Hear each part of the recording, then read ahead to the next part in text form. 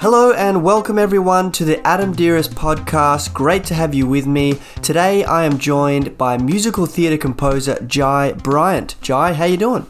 Good, thanks. How are you? Yeah, I'm great. I'm good. Are you nice and comfy at home in a good chair? Yep, I am where I've spent most of the last few weeks. Yeah. Just stuck in your jammies. That's it. Yeah, that's the way. So, as I said, you're a musical theatre composer. You grew up Western Sydney. Just correct me if I say anything wrong. You've been playing the piano since you were 5. Was that the first instrument that caught your eye? Yeah, piano was. My mum says when I was about 3, watching TV, I saw a piano player and turned to her and said, "That's what I want to do." And my parents and my whole family's not very musical, so she was a little bit surprised by that. And then by the time that I was 5, after nagging for a few years, she finally put me into piano lessons, which was useful. And then I've sort of stuck at piano ever since. Yeah, fantastic. And do you play any other instruments? Not really. So piano mostly. I studied guitar for a bit, voice, drums for a little bit as well, but no, nothing else. Yeah, that's all good. And so with piano, what were you playing early on? Were musicals a part of your life early on, or was it just music in general? Music in general, probably pop and rock sort of stuff initially, maybe a little bit of classical, a little bit of jazz. Musicals didn't really enter my life till I was about 12. Before that point, I don't know that I even really knew what musicals were. I don't know. It's a strange thing. Yeah. Was there a musical that grabbed you that you can think of? Well, the first musical I saw was Jesus Christ Superstar. Mm-hmm. And I guess at that time, because I'd been so pop and rock focused, that really made a lot of sense to me on a musical level. So from there, I thought, wow, this is something that's really quite special. That was really quite an experience. So from there, that really got me interested in musical theatre. Great. And so you saw that in Sydney? No, it was a community theatre production I saw, and it was actually a very good production of it. And I thought, wow, this style is really, really exciting. So yeah, community theatre. Who would have thought? Yeah, it's a gateway drug. And so obviously, throughout your teenage years, I'm guessing that your love for musicals grew. Yeah, well, it was that not long after I saw that production of Jesus Christ Superstar, my auntie then had joined a production of Jesus Christ Superstar somewhere else. And then the following production they had, she said, "We need more males." She said, "Why don't you come along and be in the chorus?" Now, I can't sing or dance or act. I can just play a little bit of piano. Yeah. So I'd sort of thought, okay, well, why not? So I went along, and from that point on, obviously met a lot of different people and whatever else, and that was the beginning of my love for being involved in musicals, not just watching them. And I guess fairly soon after that, I sort of realized that I actually wanted to have a go at writing a musical. Mm-hmm. And so while I was in high school, that was when I started to write my first musical. Right, and so that turned into Sleeping Beautifully? No, so this was one that was before that, which was one that I never ended up finishing, but there's probably about half an hour of it that I finished writing. So Sleeping Beautifully was the first staged show that I'd written, which was sort of a pantomime that was a part of the theatre company I was involved in at that point. They knew that I was interested in writing musicals. They wanted a pantomime written for the end of the year. So they linked me up with a playwright that was involved in the society, and then he and I wrote it together in about 3 weeks, I think it was. So from there, that was my first time of writing something and then putting it in front of an audience. Right. We had a rock band, which I arranged for. It was fun. How did that feel, presenting your work to strangers? I think at the time it was probably a bit nerve-wracking to just see if it would work, because some of it I thought, in hindsight, was probably a little bit basic. There's a lot of things I would have done very differently, but being the first production that was staged of mine was exciting because this was the first opportunity to then see sort of a full-length show over a period of a couple of months, and there was a fairly big cast for it. Just see that evolve from notes I'd written on a page alongside the playwright to then that being staged then for a whole weekend. I think it was probably about 4 shows or something. Yeah, great. So it all went well. No one died. No, that's it exactly. But from there, I guess I learnt a lot of things about writing shows. That the next year, then I did something a bit differently. The year, and then every time I'd stage something or write it and stage it, it would then it'd probably get a little bit better and a little bit more refined and a little bit it's sort of that very gradual growth process, I think. And so that's, you've written, what is it, like 11 or 12 musicals? Is that right? Over 10? Yeah, something like that. Yeah, I think so. 378? It's probably it's over 10. Over 10. Not yet.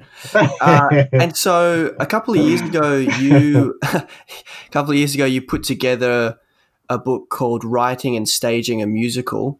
Would you be able to just talk about that? What inspired you to do that?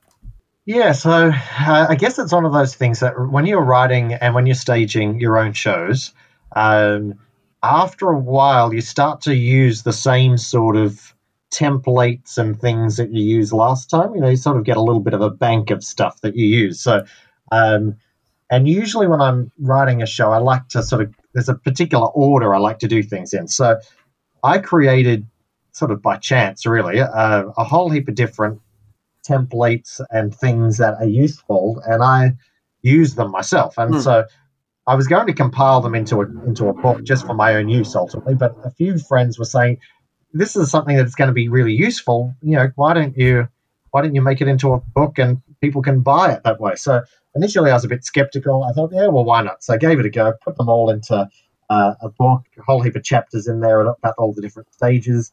And it's worked. It sort of sells constantly, really. Like it's one of those things that sort of surprised me after all this time that people are still buying it. I'm always getting emails off people all over the world saying, I've just read your book. Can you help me? I've got this particular issue. Is there some sort of solution you would suggest or whatever? That's exciting. Oh, fantastic. And so what would be, maybe 2 tips you'd give someone that is looking to write a musical? Oh, just 2. There's lots of tips I'd like to give. You give as many as you want. I didn't want to overwhelm you with 50 options. Probably one of the first, I think maybe one of the key things is just find something like a story or a concept that you think sings. Mm-hmm. I don't think every show idea works well with songs. Like I often think when I see some shows, I think, oh, that's cringy. That's so cringy. And I think musical theatre can often be a little bit cringy, especially when people are just randomly singing for no reason. Mm-hmm. Is there a musical? And I think that's no, sorry. I was just thinking, is there a musical you've watched? A lot of people struggle with that, don't they? Yeah. There's a few. There are plenty where, and I just. But the thing is, other people really quite enjoy that, and they can suspend belief, I guess. They can sort of, this idea of just bursting in the song, it works for them. For me, I struggle a little bit with that idea. I love musicals, but I struggle with the idea of just randomly singing. Yeah, right. And I guess I would say my piece of advice really would be. No, it's okay. I was just going to say, I mean, you're looking at it from a technical point of view, so I guess you're picking it apart as well. A little bit, but I guess that's sort of my piece of advice is just find something that sings, something that leans toward really exaggerated points of emotion, maybe. So yeah, or you could buy the book and just find out. That's true. Yeah, well, that's all right. They've got a bit of a taste. They can. Where can they actually get the book if they want to? It's available on Amazon. Amazon. Okay, great. Cool. The company that's taken over the world. Awesome. Well, that's it, and I'm just a part of you're it. You're a part of the machine now. And so more recently, your latest musical that you're putting together is called Captain Moonlight. Would you be able to just touch on that? That's a story about Australian bushranger George Scott. How did that come about? Yeah. So Captain Moonlight is a really interesting Australian story, which I think probably very few people know about, although I think in recent years people know a little bit more about him. But he, I guess, would be the bushranger that we might consider to be Australia's first, maybe first gay bushranger, potentially, based on the letters that he wrote about his relationship with his fellow bushranger, James Nesbitt. So it's an interesting story, and it's one that is interesting to me, being that I live in Sydney and that the story ends in Sydney at Darlinghurst Jail, which I just think there's a lot of interesting points to the story. So that show, I'd actually discovered a book about Captain Moonlight years ago. I read it. I thought, this is really interesting. I'd like to turn it into a stage show. Got no idea how I'd do it. So it sort of sat on my shelf for a very long time. Mm-hmm. Then I read a different book a few years later about Captain Moonlight and found in the book they talked about Captain Moonlight's death cell letters. And I thought, I wonder if I could find these death cell letters, because the death cell letters could be the basis of the musical if I could find them. I did a little bit of research, found them, which was really quite amazing. And so I've used that then as the basis for the show. So the whole show is then set the night before Captain Moonlight's execution at Darlinghurst Jail, and he sort of recaps on everything that led him to that moment. And from his point of view, a lot of that is unjust. And there's quite a few historians that I've spoken to over the last few years about Captain Moonlight, and they often talk about some of those elements in his story. And whether it's sort of trial by media, there's a lot to it. It's a really quite interesting story. So that's what I've explored theatrically. Right. Yeah. And so, I mean, you've written all the music, everything's ready to go. That was set to be performed this year in July 22nd to 25th. Yeah. How are you going to move forward with that now, given COVID-19 and all that jazz? Yeah, we don't know yet. We will just wait and see. We're sort of just on standby a little bit. We are just waiting, and we'll just see what the next few weeks holds. And this is not something that just affects us, obviously, creatively. This across the world, we know that this is the deal, isn't it? That a lot of people in all different industries, but particularly in performing arts, have had to postpone shows, put things off. And the question is, when this is finished, what will our industry look like? What will audiences look like? Will audiences be willing to go back to the theatre? There's so many questions that we don't really know. So we're just waiting a little bit, and we will just, over the next few weeks, hopefully, we might have some clarity around what the future looks like. Yeah, absolutely. I mean, you're right. It's a difficult time for many people around the world, particularly, at least in terms of work for artists. I've seen, people rehearsing online. I've seen shows being put online. Have you guys been meeting up online, chatting and rehearsing anything? Yeah. So we did have an initial read through, which was online, which was fine. It's sort of a weird way to interact with people on a theatrical level. It's a bit odd, because obviously there are time delays and sort of things like that. But I guess it's all about being flexible at this point as well, isn't it? We just sort of have to wait and see, and just make the best of the time that we have while we're sort of isolated. Yeah. And I was wondering about casting for that, because, I mean, as you said earlier, there's usually a need for more male performers. They can be a bit few and far between. Was it pretty easy to find enough talented guys here in Sydney? It actually was, yeah. We had a lot of interest, which was exciting. It sort of is a bit tricky, because relying on 5 men sort of goes against a lot of my philosophies in writing shows, and particularly for trying to have them multicultural and all types of things. So having an all-white male cast is sort of a bit tricky. But being that it's historic, it's sort of it allows it, I think, but it sort of is. It's a bit tricky.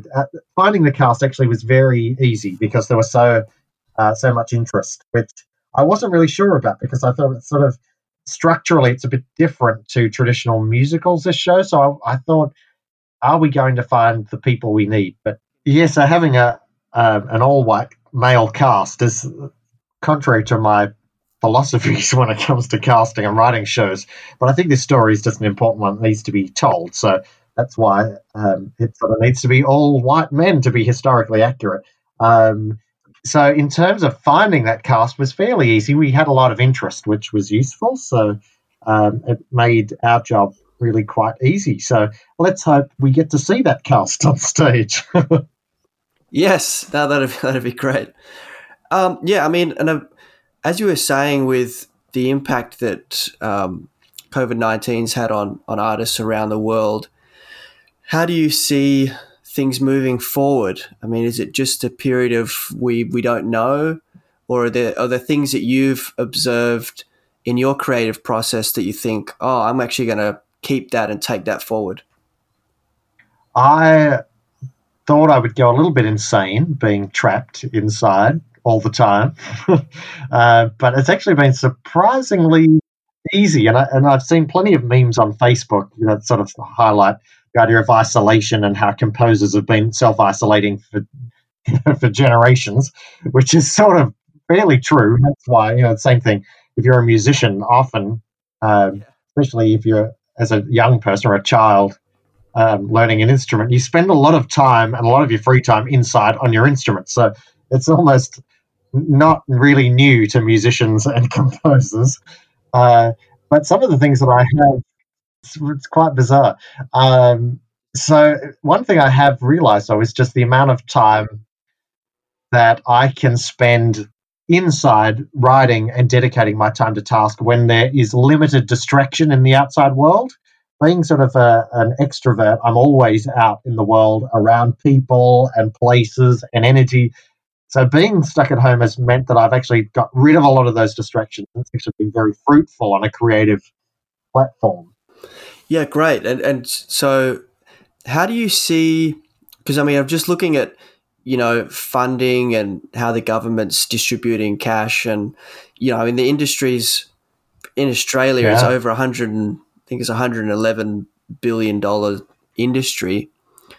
Is there anything, how do you see creatives bouncing back from that? Is there I think it's going to be tricky. The reality is that's it. People will bounce back. It's provided there are audiences that are willing to watch and have money to pay to come to shows, that then the industry will bounce back. It obviously has been devastating for a lot of people during this time, and I don't know that the support has really been there. But after all of this is done, the industry will be back and stronger than ever. And if people have been using this time on a creative level to hone their skills, to work on new material, it may not necessarily be as bad as it feels at the moment. Maybe. Yeah, I think you're right. I mean, there's obviously they're creative; they'll come up with some new ideas, and I'm sure we'll hopefully find a way to get through. I do think people underestimate the importance of the industry. I mean, in terms of everyone's being in isolation, they're looking to the industry to keep them entertained and give them something to watch. Yet, the government's kind of dropping the ball in giving them financial support. It is interesting, isn't it? Because I've seen plenty of memes on Facebook highlighting, that how we don't really need sports people and entertainers and all of these types of things. But I would argue that while people have been in isolation, would they have coped without those people, online to entertain them? And, would they have survived without Netflix? Would they have survived without YouTube? So we would probably say that the industry is far more important than maybe a lot of people are sort of minimizing it in some ways, maybe. Yeah, no, I agree for sure.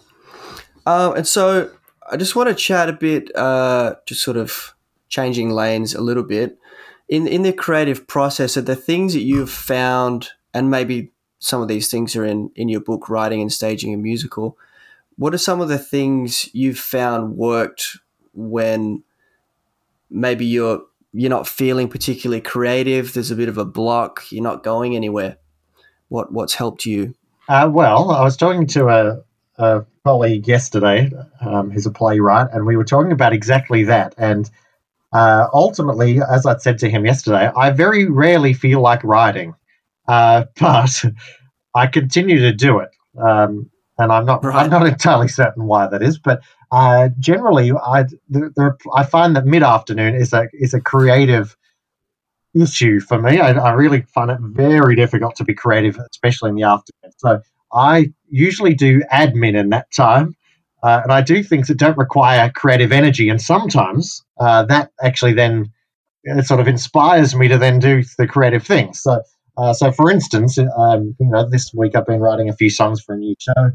And again, a lot of the week I haven't really felt like doing it, and I've not been particularly creative. But I've got a whole heap of things I want to do. So I go, okay, well, here's the song that I want to work on this week. I'm not feeling creative, so I'm just going to sit in the garden and I'm just going to brainstorm words and phrases on this particular song, which I might do for sort of half an hour with a coffee.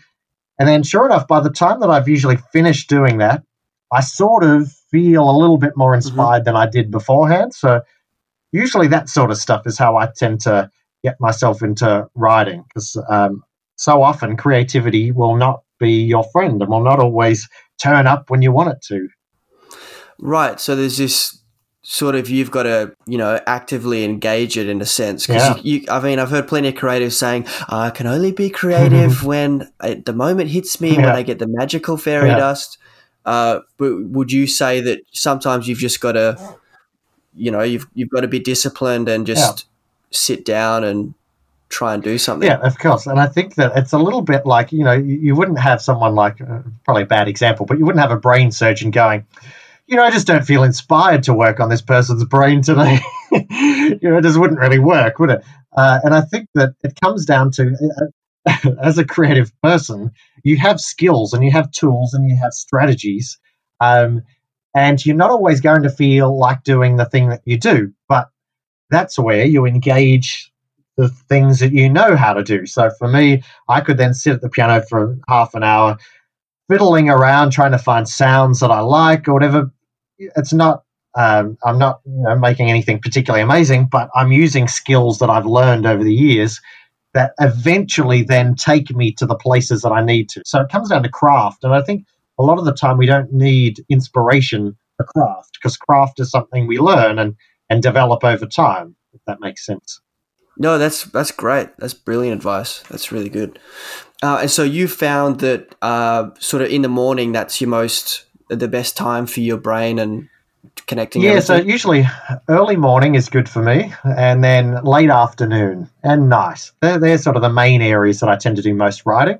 I find that afternoons is just a big problem for my brain. My brain struggles. that mid-afternoon slump. That's it, and that's I think it's important to acknowledge that. I think a lot of people can relate to that. I can. Yeah.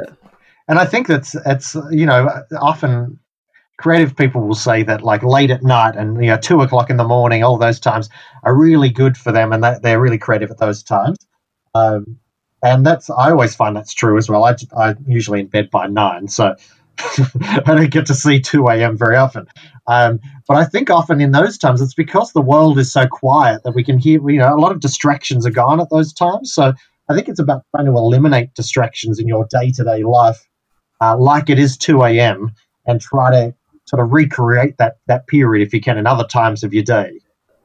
Yeah, that's a good point, because we're constantly on our phones or watching something, streaming something, listening to something, and then by the time we're going to go to bed, it's all quiet and we can actually hear our own thoughts, and then we start getting ideas, and then we realize we need to go to bed. That's it, exactly.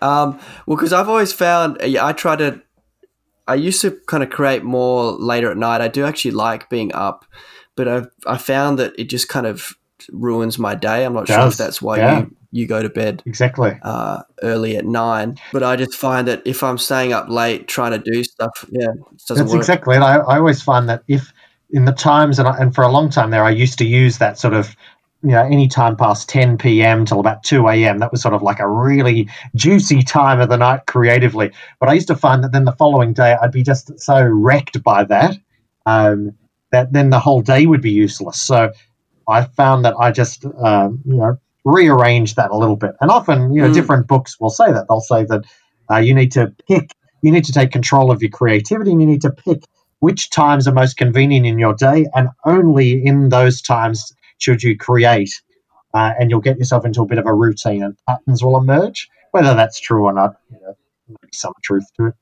Yeah, I mean, I guess I could see that you gathering ideas, and then you have that little slot in the day where you can just let it all out. Yeah.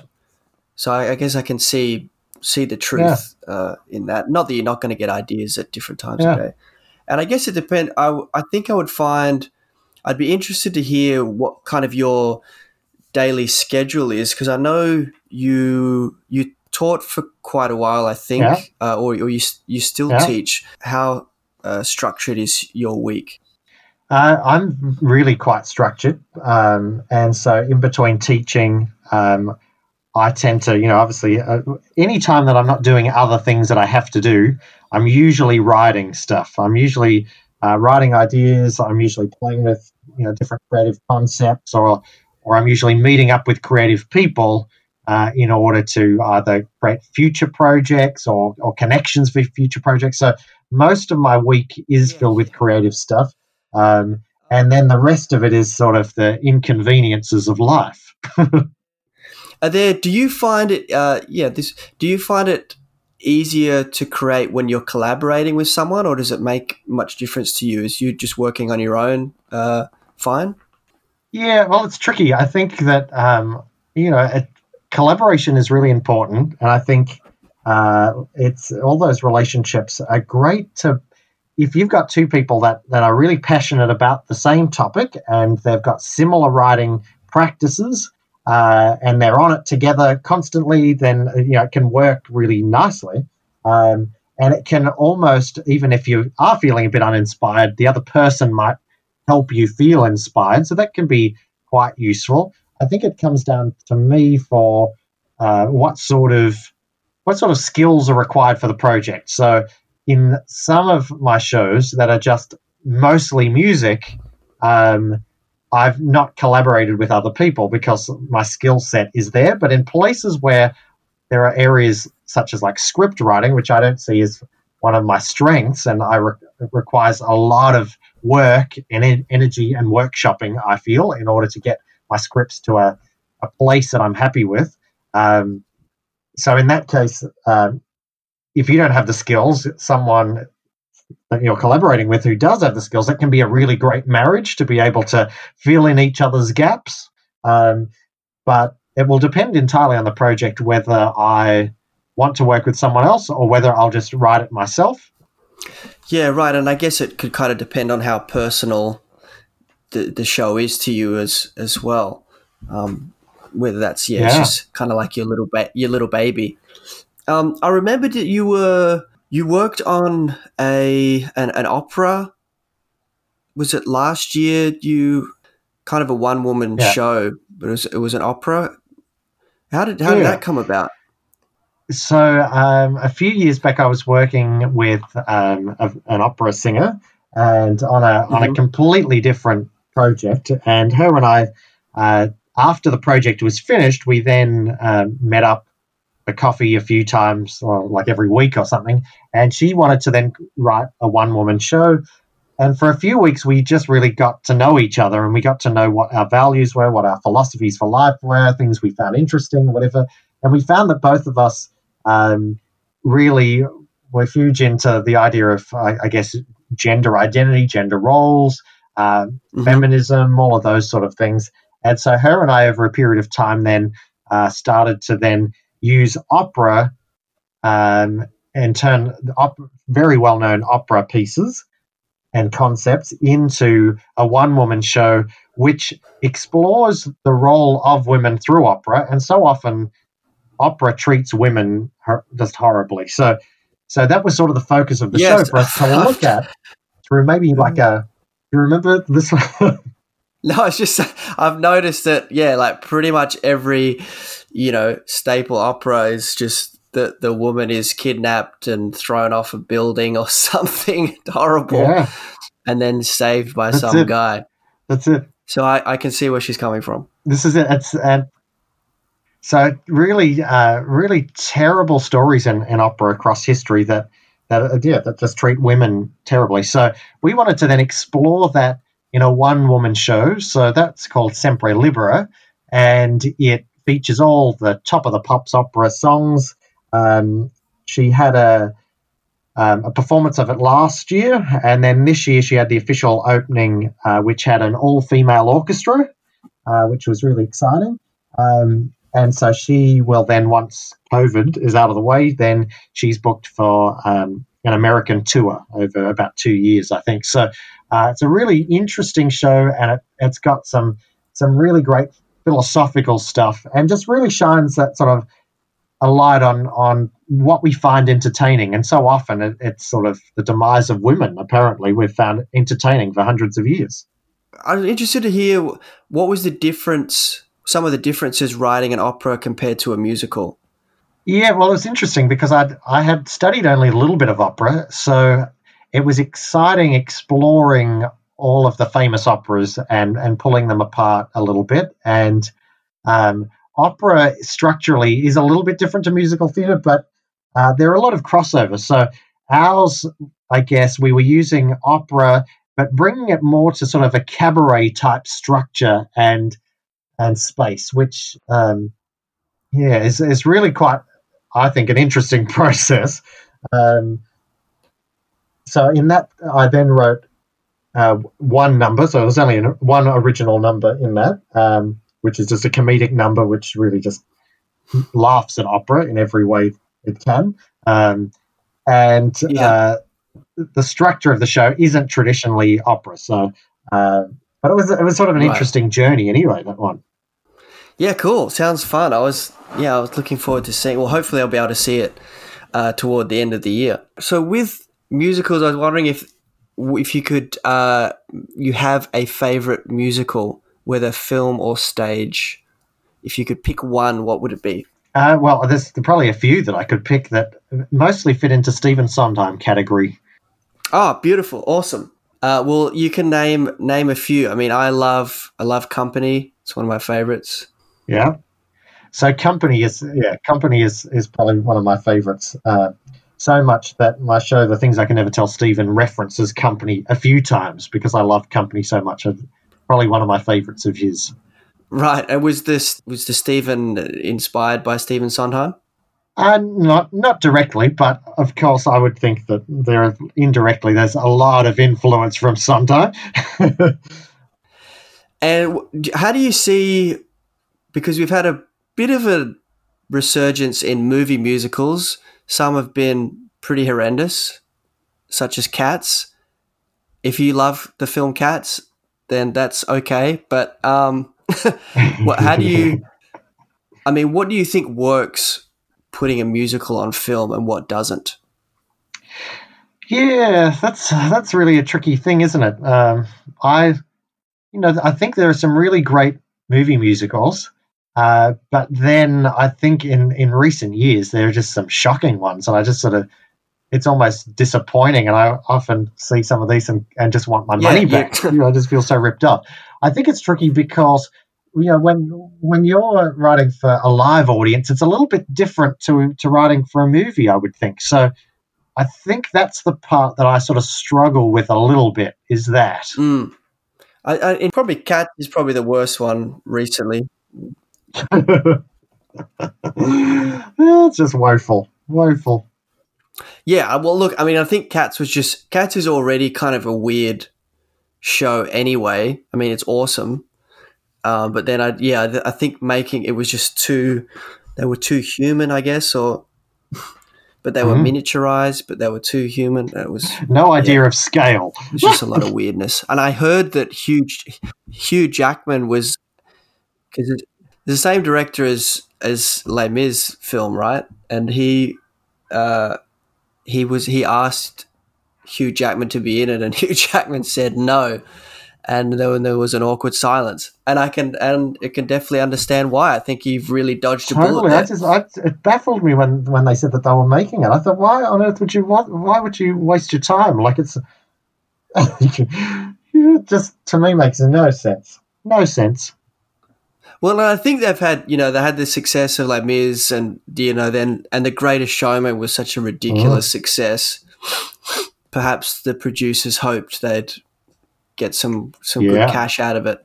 It did not. It failed. It was horrendous. Yeah, but lesson learned. It really comes down to that, doesn't it? I think this is a tricky part. Cool. So I think just to kind of move towards a close, what about musicals do you love the most? Are the things about musicals that that's what you love about it? Can you kind of pinpoint what excites you and energizes you about them?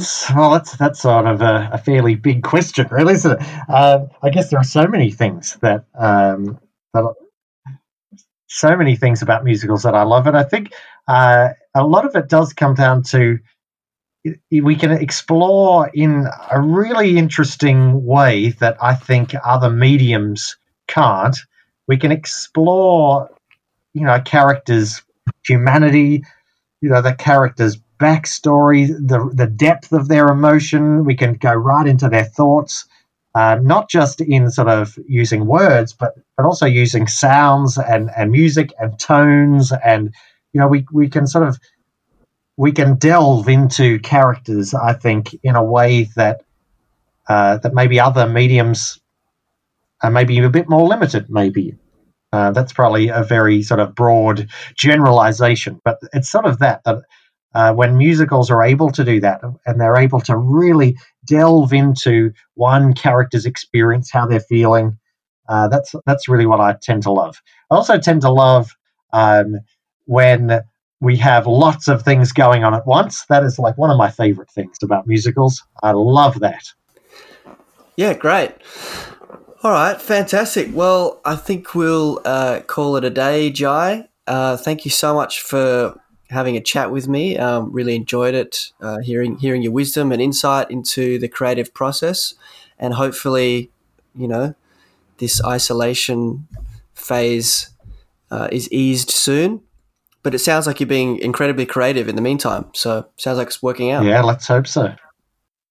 For me, it is. I just pity other people who may be, really struggling at this particular point. But yes, absolutely.